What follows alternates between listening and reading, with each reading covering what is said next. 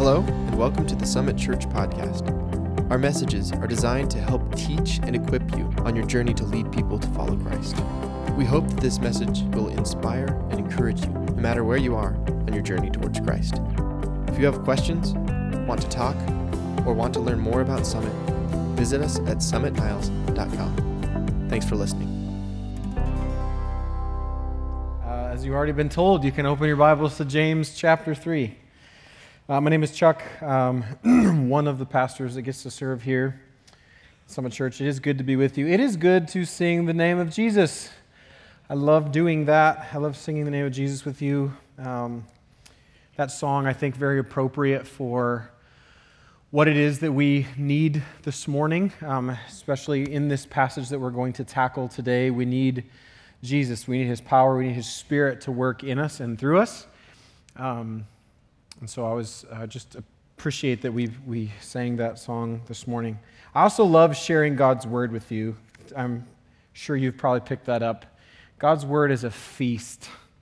It just absolutely is, and it's so fun to be a part of this with you. So James chapter 3 is where we're going to be, the first 12 verses.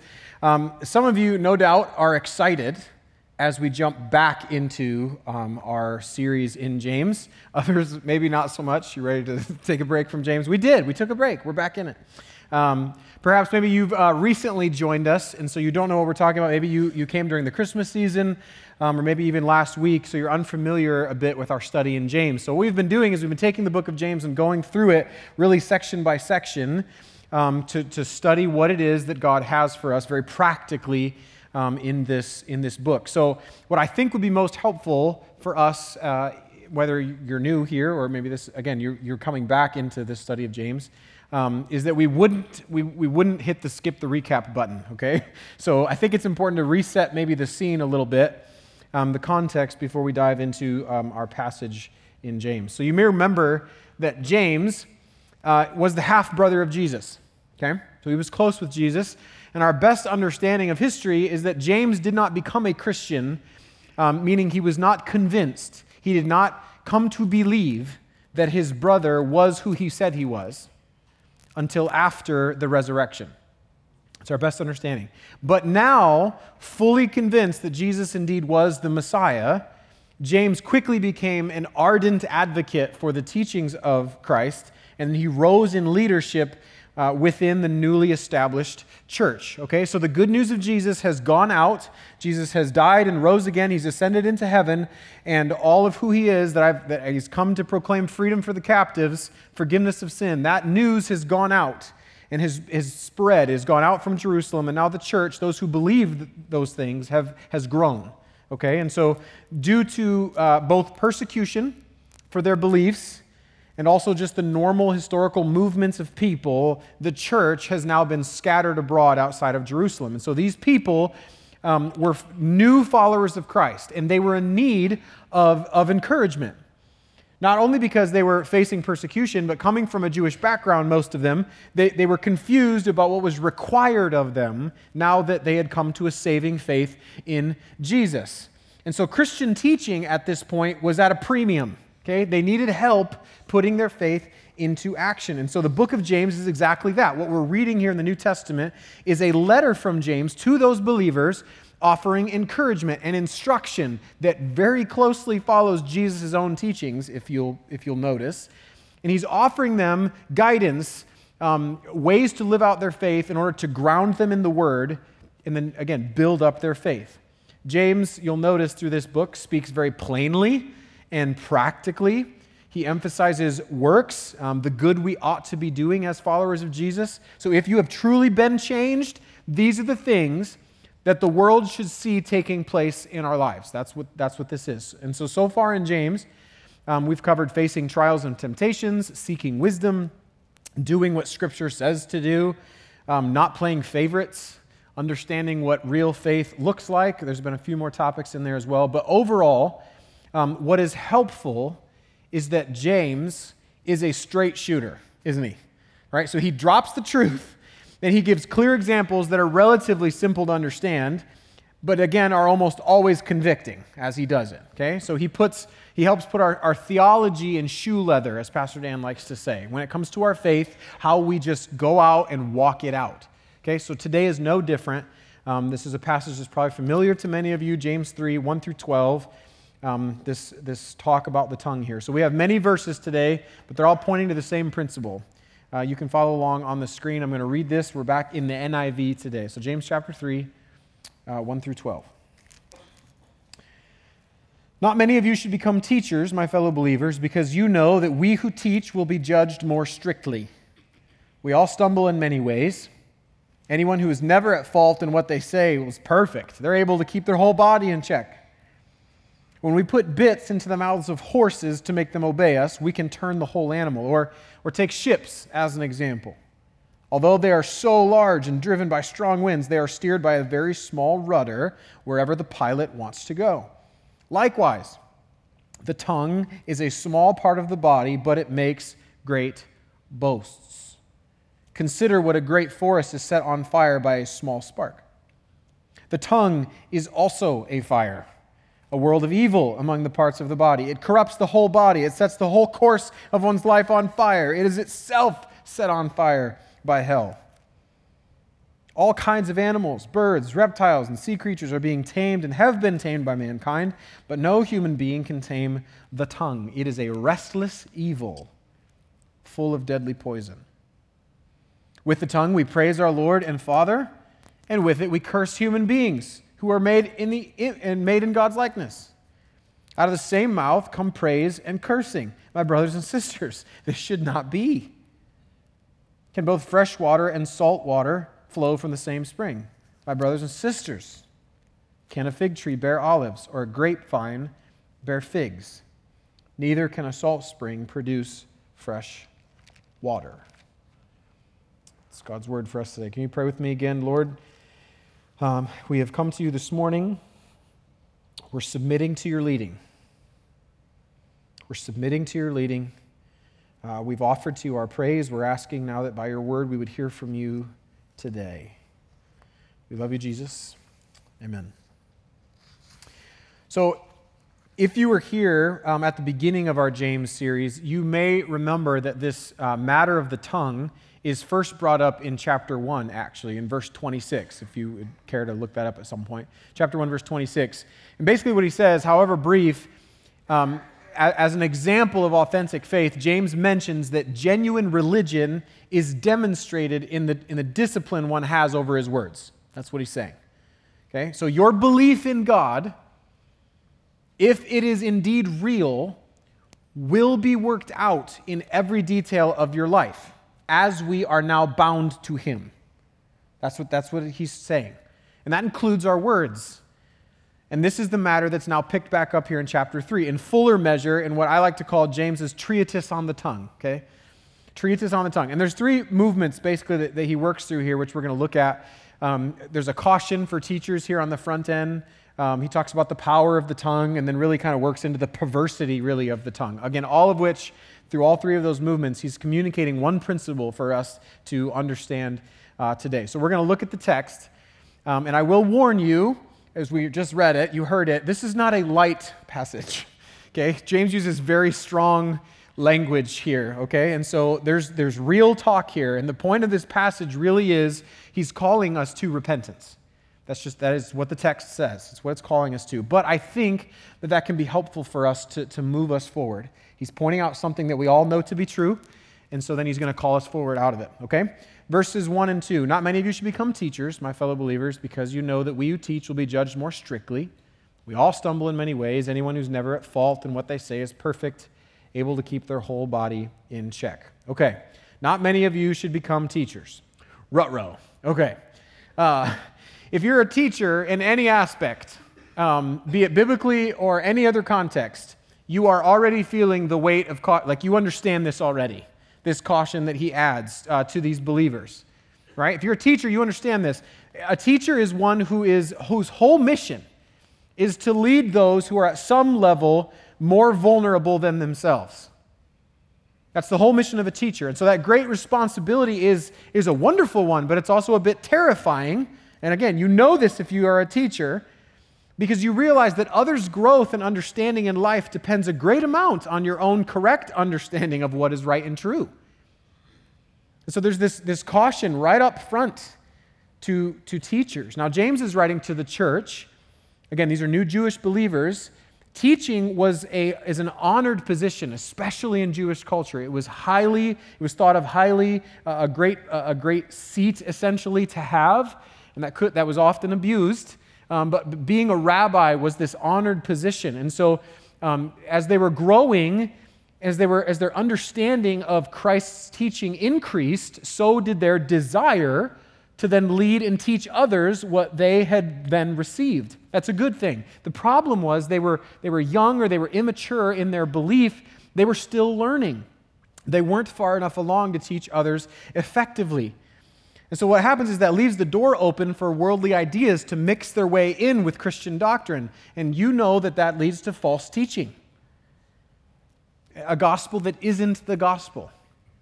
Okay, so James is starting here, and really it's the same thing. It's very similar to what Paul writes to Timothy in 1 Timothy chapter 1. It's a warning of the same kind. There were those who were believing. Paul is writing to Timothy. He said, there are those in your midst, like as you go out to pastor and to lead, watch for these people, go out and correct them, because they are believing something. They think they are farther along than they are, and they're focusing on things that don't matter. They're elevating non-essentials to essentials, and they're going down rabbit trails that didn't edify the body. Okay, so this is what it says, 1 Timothy 1, 6 and 7. Some have departed from these core scriptural truths that we know, and they have turned to meaningless talk. They want to be teachers of the law, but they do not know what they are talking about or what they so confidently affirm. So what Paul is doing here, he's doing what James is saying will happen. James says, we who teach will be judged more strictly. Paul is judging strictly these teachers. That's what he's doing. Not judged more strictly in the sense of harsher punishment, but rather that teachers will have their words watched more carefully. They are held to a higher standard. Why? Because their essential instrument is the tongue, and the tongue is easily misused and can lead others astray.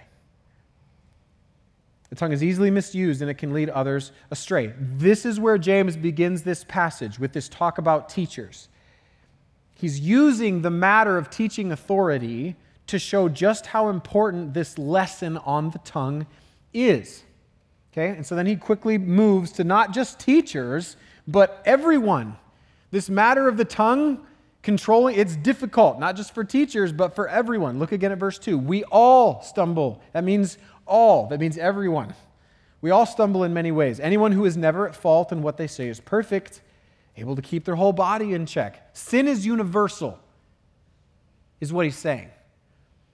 Not just, this doesn't mean just we all make mistakes, we all slip up, we all stumble. No, it means sin is universal. We are all in a fight against our flesh. And this matter of the tongue is one of the biggest, if perhaps the biggest, that we fight, isn't it? And so with a little bit of hyperbole in this verse here, James is saying essentially, if you can find someone in perfect control over their mouth, you found someone who is perfectly in control over their whole self. That's what he's saying. James, and it's not meant to shut down any hope of conquering the evil tongue. Rather, he's just driving home caution by revealing just how dangerous the tongue can be. You know this. The tongue needs to be controlled, is what he's saying. The tongue needs to be controlled. Brother has disowned brother over matters of the tongue. Daughters have lost mothers over matters of the tongue. Nation has risen against nation over matters of the tongue. This is a big deal. And so the next part of our passage here, verses 3 through 5, over these verses, James now gives several different examples of something mighty being controlled by something small. Okay, disproportionately small compared to the rest of it. I like to call this section Bits, Boasts, Rudders, and Sparks. Okay? I thought that had a nice ring to it. Maybe it'll be the title of a book someday. So bits, boasts, rudders, and sparks. So that first example, let's look at that. That of a horse. Have you ever seen a horse? They're ginormous. They're huge. They're magnificent creatures. So my family, we love going to the Berrien County Fair. I grew up going to the Elkhart County Fair. I love the horse barn. It's my favorite place to go. My favorite are the draft horses. We're talking working horses here, okay? Clydesdales, Shire horses. These things are huge. They're typically like 18 to 20 hands tall. Now, if you're like me, you don't actually know what that means. I just know they're tall, they're big, but I looked it up for you. A hand is about 4 inches, okay? It's about 4 inches. So 18 to 20 hands tall, that's like 80 inches. We're talking 80 inches. And that's not to the top of their head, that's the top of their shoulder. That's like 2 of Pastor Dan. That's just their... Sorry. Kind of. These horses are huge, is what I'm trying to get across. Horses are huge. They're meaty, they're muscly, they're full of strength. They can weigh like 2,000 pounds. More than that, and they have a mind of their own, yet you can put a 2-pound bit in the horse of a mouth and you can turn that whole animal any way you want it to go. You can direct it in the way you want it to go, accomplish a great amount of work in a very short a period of time. What about ships? It's not hard to picture the wooden ships of old, right? That image we conjure up, masts and pulleys and ropes, these massive sails that catch the wind and it drives the ship forward, yet the small man in front of the helm has the ability to steer the ship in the way it should go due to a small rudder that is often unseen underneath the water. And what is interesting is anyone who has driven any boat knows once a boat or a ship is going in a certain direction, a course correction takes time, doesn't it? In fact, the bigger the ship, the longer it takes to correct. Likewise, it says in verse 5, the tongue is a small part of the body, yet it makes great boasts. The tongue is small, but powerful. It is small, but powerful. Boasts can be powerful. Boasts, you can positively sway the multitudes, but just as easily, boast can be seen in a derogatory sense, right? Inflaming the masses. Like a forest, perhaps, a great forest, acreage and acreage of trees covering a vast land, yet wiped out by a fire that started with a single spark. These are vivid examples that James gives us, and what he's saying is this: he's putting the power of the tongue on display for us. And this last example of the fire really shows the devastating and destructive power of the tongue, which is where we shift into this idea of the perversity of the tongue. Right? Verse 6, the tongue is also a fire. This is our heaviest verse here, okay? The tongue is also a fire. It is a world of evil among the parts of the body. It corrupts the whole body. It sets the whole course of one's life on fire, and it is itself set on fire by hell. Here's where James begins to get personal, being specific about the damage that can be done. Right? So you talk about inflammatory language. James is trying to get their attention, saying, this is a big deal, guys. Look at this wording. The tongue is a world of evil. A world of evil. It corrupts the whole body. It sets the whole course of one's life on fire. It is itself set on fire by hell. I told you, this is not a pat you on the back passage. This is a heavy picture.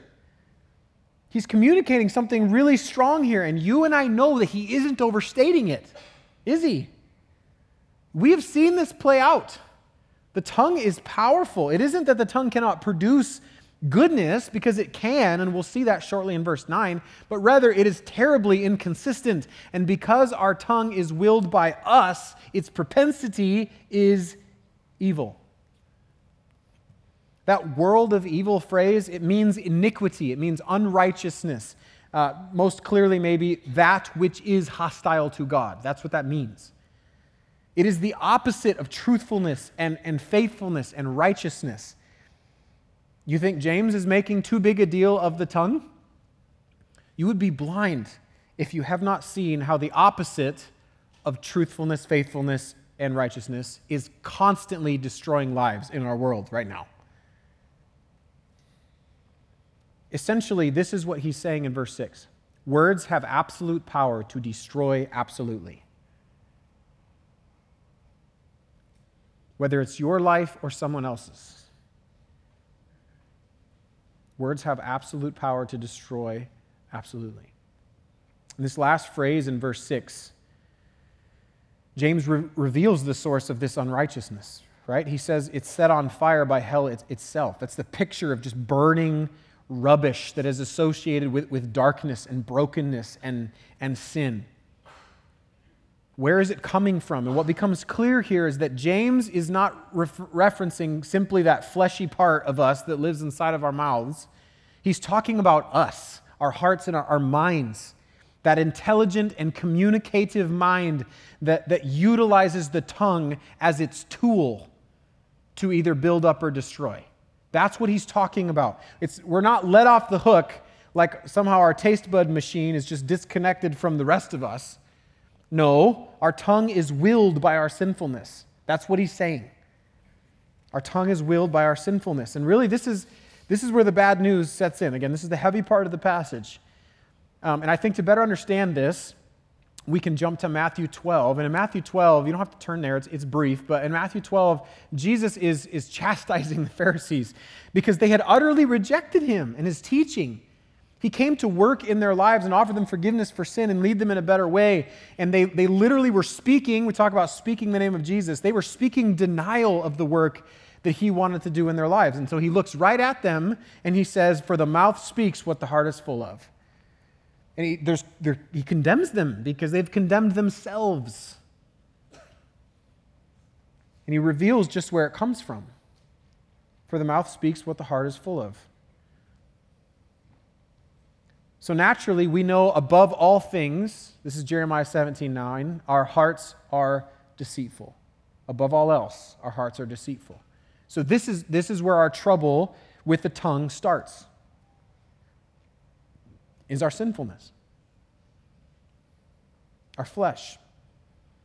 And so if we stopped there, we might feel defeated because he's painted a pretty bleak picture, hasn't he? But hope is coming, okay? Hope is coming. So hang with me through here. So verses 7 and 8, continuing this line of thinking of where the issue lies within our hearts, James moves into verses 7 and 8. All kinds of animals, birds, reptiles and sea creatures are being tamed and have been tamed by mankind. But notice verse 8, no human being can tame the tongue. It is a restless evil full of deadly poison. Simply put, since the beginning of time, man was given and has exercised dominion over animals, yet has failed to exercise dominion over his own tongue. The tongue is mastered by no man. The tongue is mastered by no man. Again, this bad news here, and it's echoed in Romans chapter 3. Verses 9, 13, and 14. I'll read this for you. Romans 3, there is no one righteous, not even one. And look how it describes this non-existent righteousness left to ourselves. Their throats are open graves. Their tongues practice deceit. The poison of vipers is on their lips. Their mouths are full of cursing and bitterness. Again, you're saying, Chuck, this is getting pretty heavy. None of this is good news. And you're right, but we never leave a Sunday morning without hearing the good news, do we? But these verses are smack dab in the middle of the Romans road. Did you notice that? Romans 3, what I just read, they're in the middle of the Romans road. What comes at the end of the Romans road? Salvation. God's gift to mankind through Jesus Christ, a changed life from brokenness to wholeness. So left to ourselves, we are broken. James is saying we cannot tame the tongue, but God can. God can.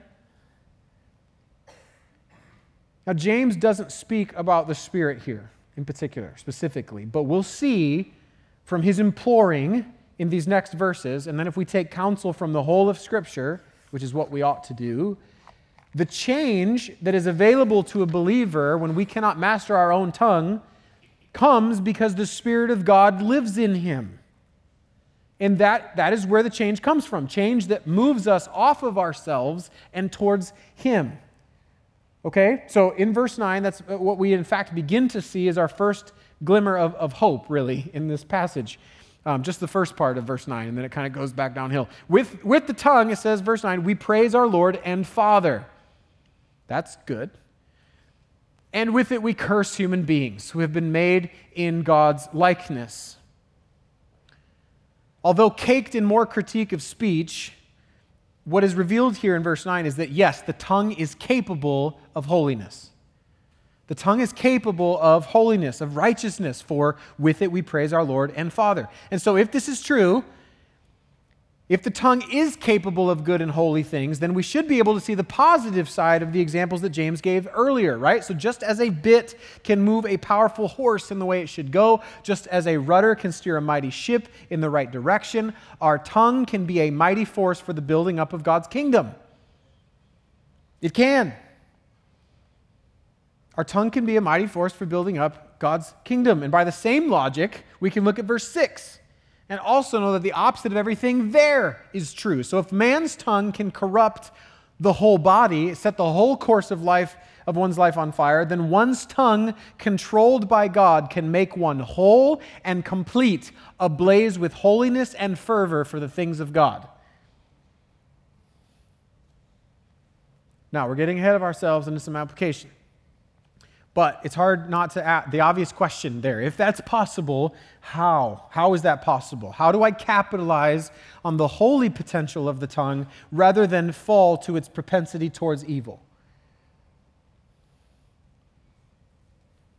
So while I've just spoken to it, we sang about it, James gives us the answer, I think, or at least the direction that we ought to be looking if we look closely at his questions in these final verses.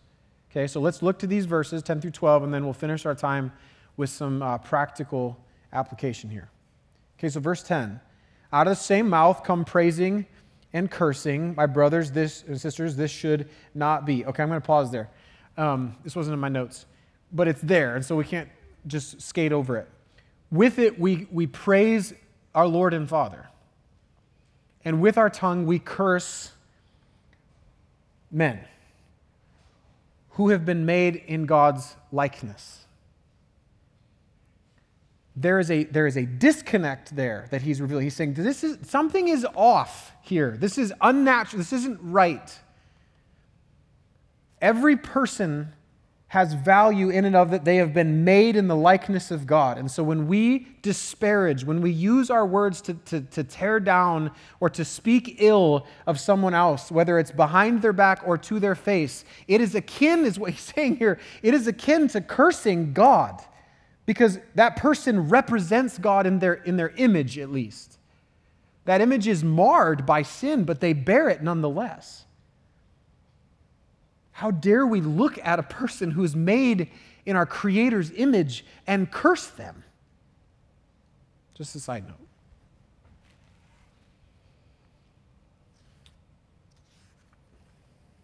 Got to find where I was. Oh, okay. Out of the same mouth come praising and cursing. My brothers and sisters, speaking to believers, this should not be. Verse 11, can both fresh water and salt water flow from the same spring? My brothers and sisters, there it is again. He's emphasizing that he's talking to believers here. Can a fig tree bear olives, or a grapevine bear figs?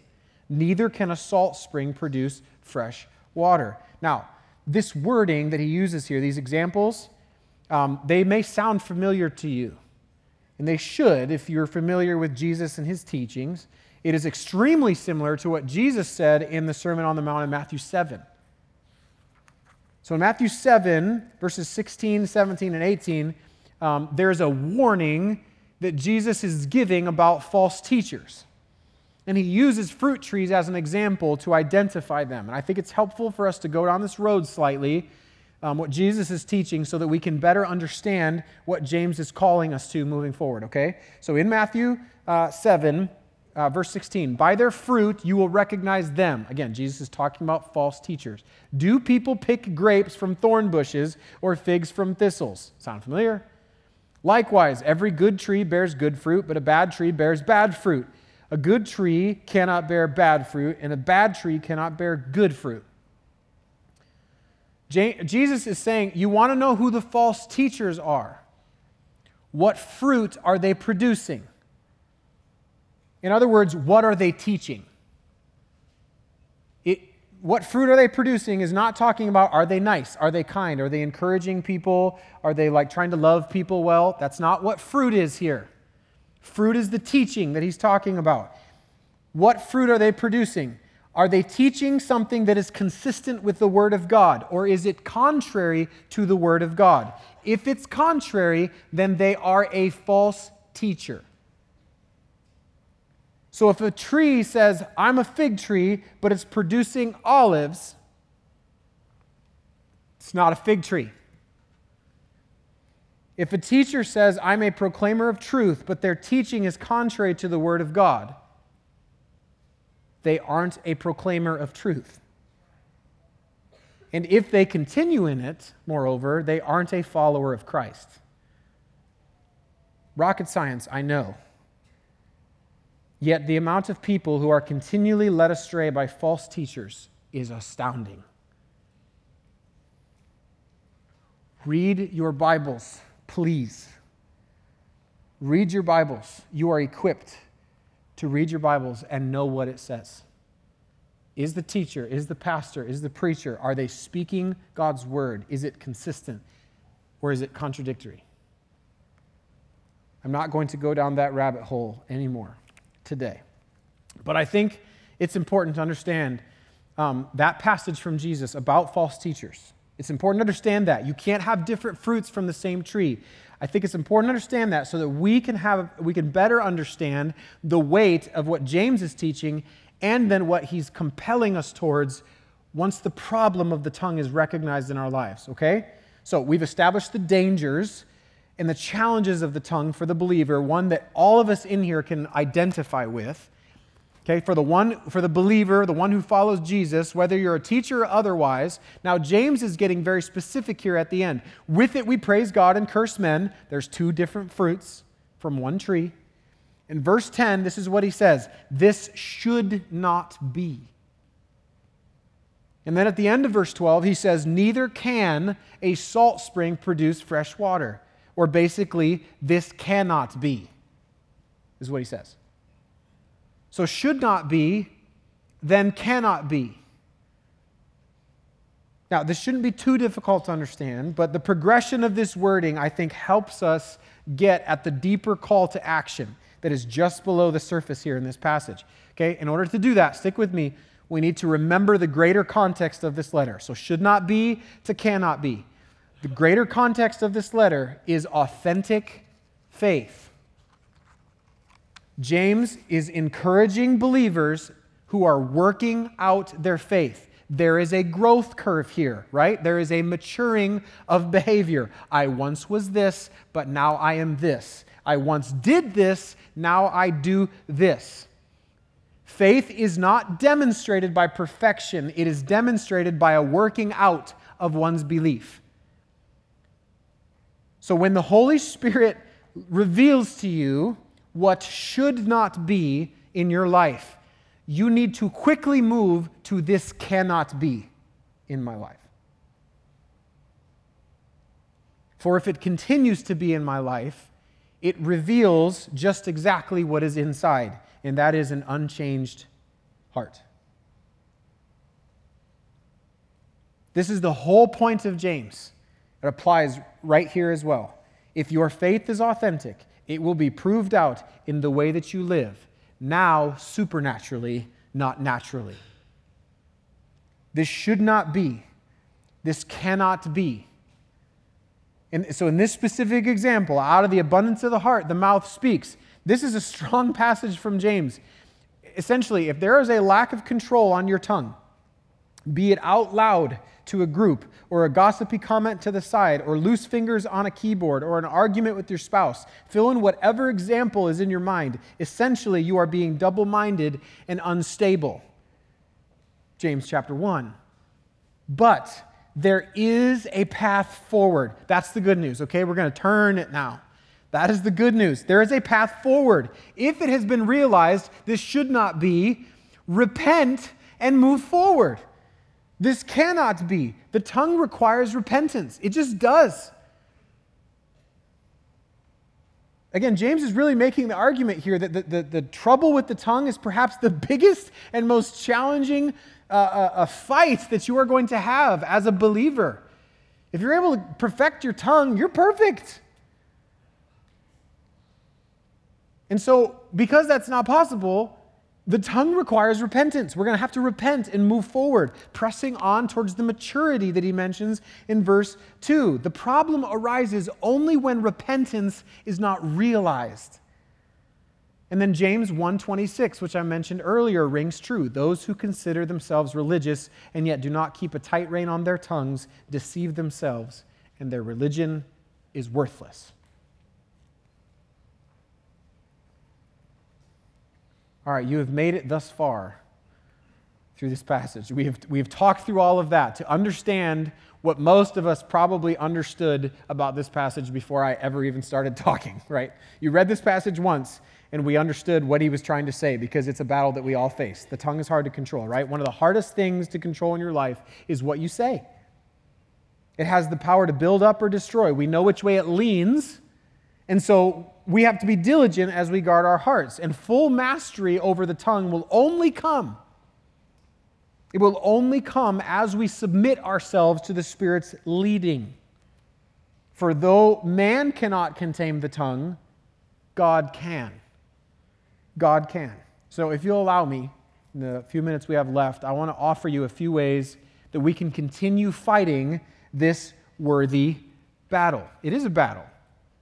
So how do we press on towards maturity, aiming to keep ourselves in check, as we see in verse 2? James has laid out the problem. What do we do moving forward? This is where I believe the principles that we find in Proverbs can be very, very helpful for us. Okay, so I'll draw your attention to a pair of Proverbs. We'll take each of them in turn, and then we'll mark out some next steps, and we'll close our time together. So Proverbs 12, this is the first one. Proverbs 12, 17, and 18. He who speaks truth declares righteousness, but a false witness deceit. Second part, there is one who speaks like the piercings of a sword, but the tongue of the wise promotes health. So as is common in Proverbs, we have a pair of two contrasting statements here, right? And it's helpful to see that because it gives implications of both godly living and worldly living. That's the picture that's presented. And so we're gonna take each of these. There's two principles that I see here. First one, bear witness to the truth. What do we do in recognizing the difficulty of the tongue, the challenge of the tongue? What ought we to be doing? Number one, bear witness to the truth. He who speaks truth declares righteousness, it says, but a false witness, deceit. So what are you to be a witness of as a believer? What are you to be a witness of? Not false things, but true things, right? The truth declares righteousness, it says. Righteousness, the things of God, that's what it means, the things of God. What is more true than God himself? What is more true than God himself? So what ought I to be bearing witness to? How about who God is and all that he has done? That's the truth that you can bear witness to. In other words, praise God. Praise God. Bear witness to the truth by praising God. Worship him. That's what was the one positive thing that James mentioned in our passage today about the tongue? What was the one positive thing that he mentioned? It was praising God, wasn't it? Praising the Lord and Father. With it, we praise God. And he juxtaposed that with cursing men. I don't think that that's James just giving a throwaway example. He's like, here's a good thing contrasted with the bad thing. That'll help him understand. No, he's holding up the ideal. The thing you ought to be doing with your mouth. What our tongue was made for. That's praising God. That's what he created our tongue to do. To worship him, to praise him. It's that Greek word eulogeo. That's where that comes from. It's where we get the English word eulogy. It means to speak well of, to praise, to extol, to bless abundantly, to invoke a benediction, to give thanks. So how do we control our tongue? We start by praising God. Just bear witness to the truth. Add that to your priority list. Add a habit versus trying to get rid of one. Number two, promote health in the body. So from this second part of the proverb here, there's one who speaks like the piercings of a sword, but the tongue of the wise promotes health. So I think, again, back to James' example here. The tongue is small but mighty, and will you use it in a way that builds up rather than tears down? Again, this is not anything new to you. We all know this, but it's something we ought to be reminded of. Are you going to build up with your words or tear down? Are you using the majority of your words? We're talking about taking inventory here. Are the majority of your words used to edify and to encourage others, or do you use more of your words to negatively point out issues that may be out there? Can you take inventory? That's homework for the week. Just step back and take inventory of the things you say, or maybe even think out loud. Now, promoting health does include accountability. There is a time for that. Accountability and discipline, they don't always feel good, okay? That is necessary. But what I'm saying is, and I'll use a balloon to represent a person, right? Are you looking for ways to fill a balloon that is less robust than maybe it should be? Or are you looking for ways to pop a balloon with your sword because it's lacking? You understand the difference? That balloon may be lacking for whatever reason, be it sin or something else. Are you going to fill it or pop it? Use your sword to attack the enemy, not to swipe at your brother or sister in Christ. So bear witness by praising God, promote health in the body. Let's read the next proverb. We'll finish here. Proverbs 15, 1-2. A soft answer turns away wrath, but a harsh word stirs up anger. The tongue of the wise uses knowledge rightly, but the mouth of fools pours forth foolishness. Again, two contrasting statements showing us the way we should go. Let's look at the first one. Soft answer turns away wrath, and a harsh word stirs up anger. Principle number 3, respond, don't react. With your mouth. Respond, don't react. Not reacting means you're going to have to be slow to speak. Sound familiar? James, again. Slow to speak. Soft answers require slowness. We don't do anything slow. We are reactionary by nature, but we live by the Spirit now. And so we must be slow to speak as we engage with others, especially in disagreements. A wise man once said, an accusation hardens the heart, but a question pricks the conscience. I see that in here. A soft answer turns away wrath. An accusation hardens the heart, but a question pricks the conscience. So you actually care about the relationship, your growth, and others. Look to actually what will resolve the issue, not incite further argument. Don't get caught up arguing about the argument. Okay? And I will openly admit to you, this is the hardest one for me. It is easier said than done. This is the one I struggle with the most, is responding instead of reacting. Okay? Lastly, the tongue of the wise uses knowledge rightly, but the mouth of fools pours forth foolishness. What a picture. Number 4, exercise wisdom, not foolishness. Exercise wisdom, not foolishness. If you need more of a bit on wisdom, go back to the very first message in James that Dan preached on wisdom. Okay? Exercise wisdom, not foolishness. If I'm being honest, I struggle a lot with the last one. If I'm being honest, this is the principle I see believers break a lot. This lack of wisdom, okay? And it starts with face and it ends with book.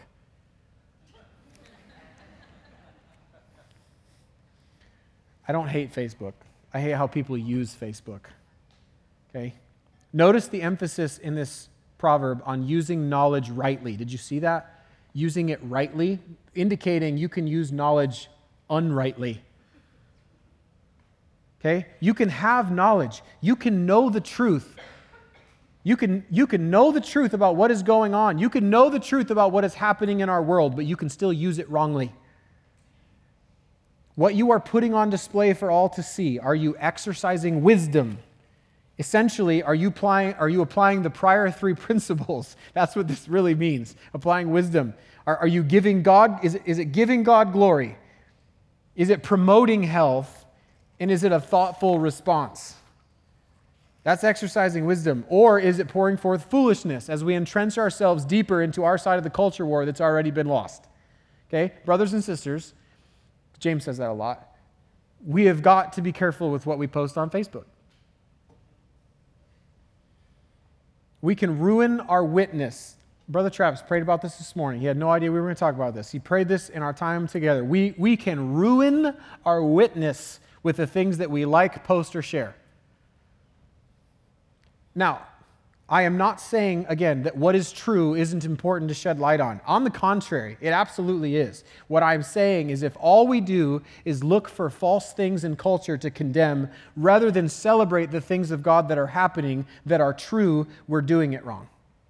That's what I'm saying, okay? Let our feeds be full of testimonies of God's work in our church, or a proclamation of the good news, or how God is specifically at work in your life. Can that be what is pouring forth from believers?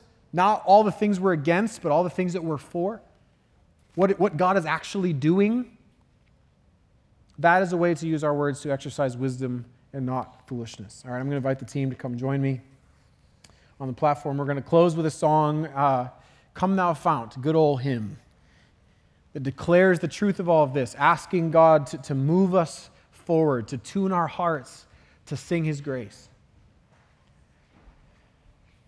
But here's where I want us to end. I just laid out some things that we ought to do. Rather, I just revealed to you what Scripture says. Okay, so Scripture laid out for us things we ought to be doing, the work that we need to put into this, right? But I also talked just before that about submitting to the Holy Spirit, as He will have to do the work in you, as He will have to change. Well, which is it, right? Because remember, no man can tame the tongue, only God can, right? So which is it? Submitting to the Holy Spirit doesn't mean that you go limp and hope that He floats you around, forcing you to do all the things that you are lacking. No, submitting to the Holy Spirit means walking in obedience to what He's already revealed to us in His Word. That's what it means. It means placing ourselves, submission, placing ourselves underneath the mission of obedience. So this is the mission. We submit to it. We walk in obedience, and then He creates the change in heart as we walk in obedience. That's what it means to be led by the Spirit, to submit to Him. The more you submit, the more you will find yourself compelled and enabled to live by Him, to live a holy life. James is calling us to holiness. We do that by the power of the Spirit. How we live by the power of the Spirit is to submit ourselves to the mission and walk in obedience. That's what it means. It's remarkable, really, as you live that out. As you walk in obedience, you will find that the Spirit will begin to compel you even more so in obedience and enable you even more so in obedience. It's remarkable, really. It's remarkable. And here's what I want to do to end our time. We did this in first service as well. I know that there are some of you here, many of you here, that could testify to this. So this is what I want to do. If you would testify that it was God who tamed your tongue and not yourself, I'm going to ask you to stand. If you would testify that it was God who tamed your tongue and not you, I would ask you to stand.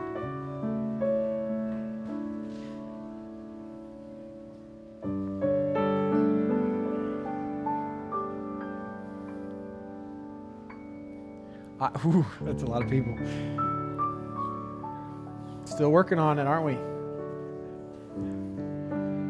But here's what I'll say, Mike. I love being a part of a church that would testify to the work that God is doing amongst us. This is what Dan talked about earlier. It is a community of believers who are living in the already not yet. Living in the already not yet, but God is at work amongst this people. He is. For some of you, it was over a season of submission. Or some of you, it was like that God divinely touched you in a supernatural way, and overnight your speech changed.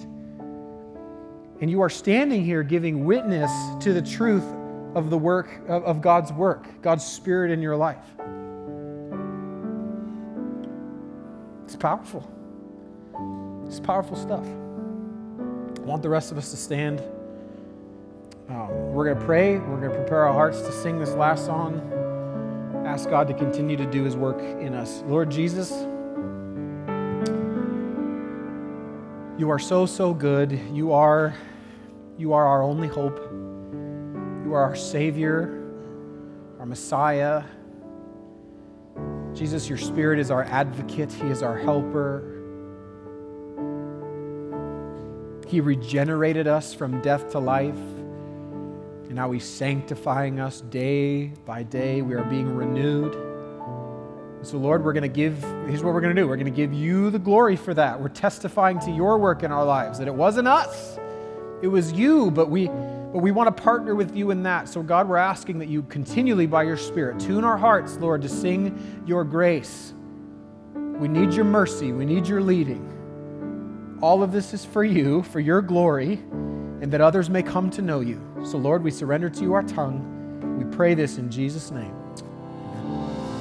Thank you for joining us for this message from the Summit Church podcast. Again, if you have questions, visit us at summitniles.com. Now go and be the church in the world.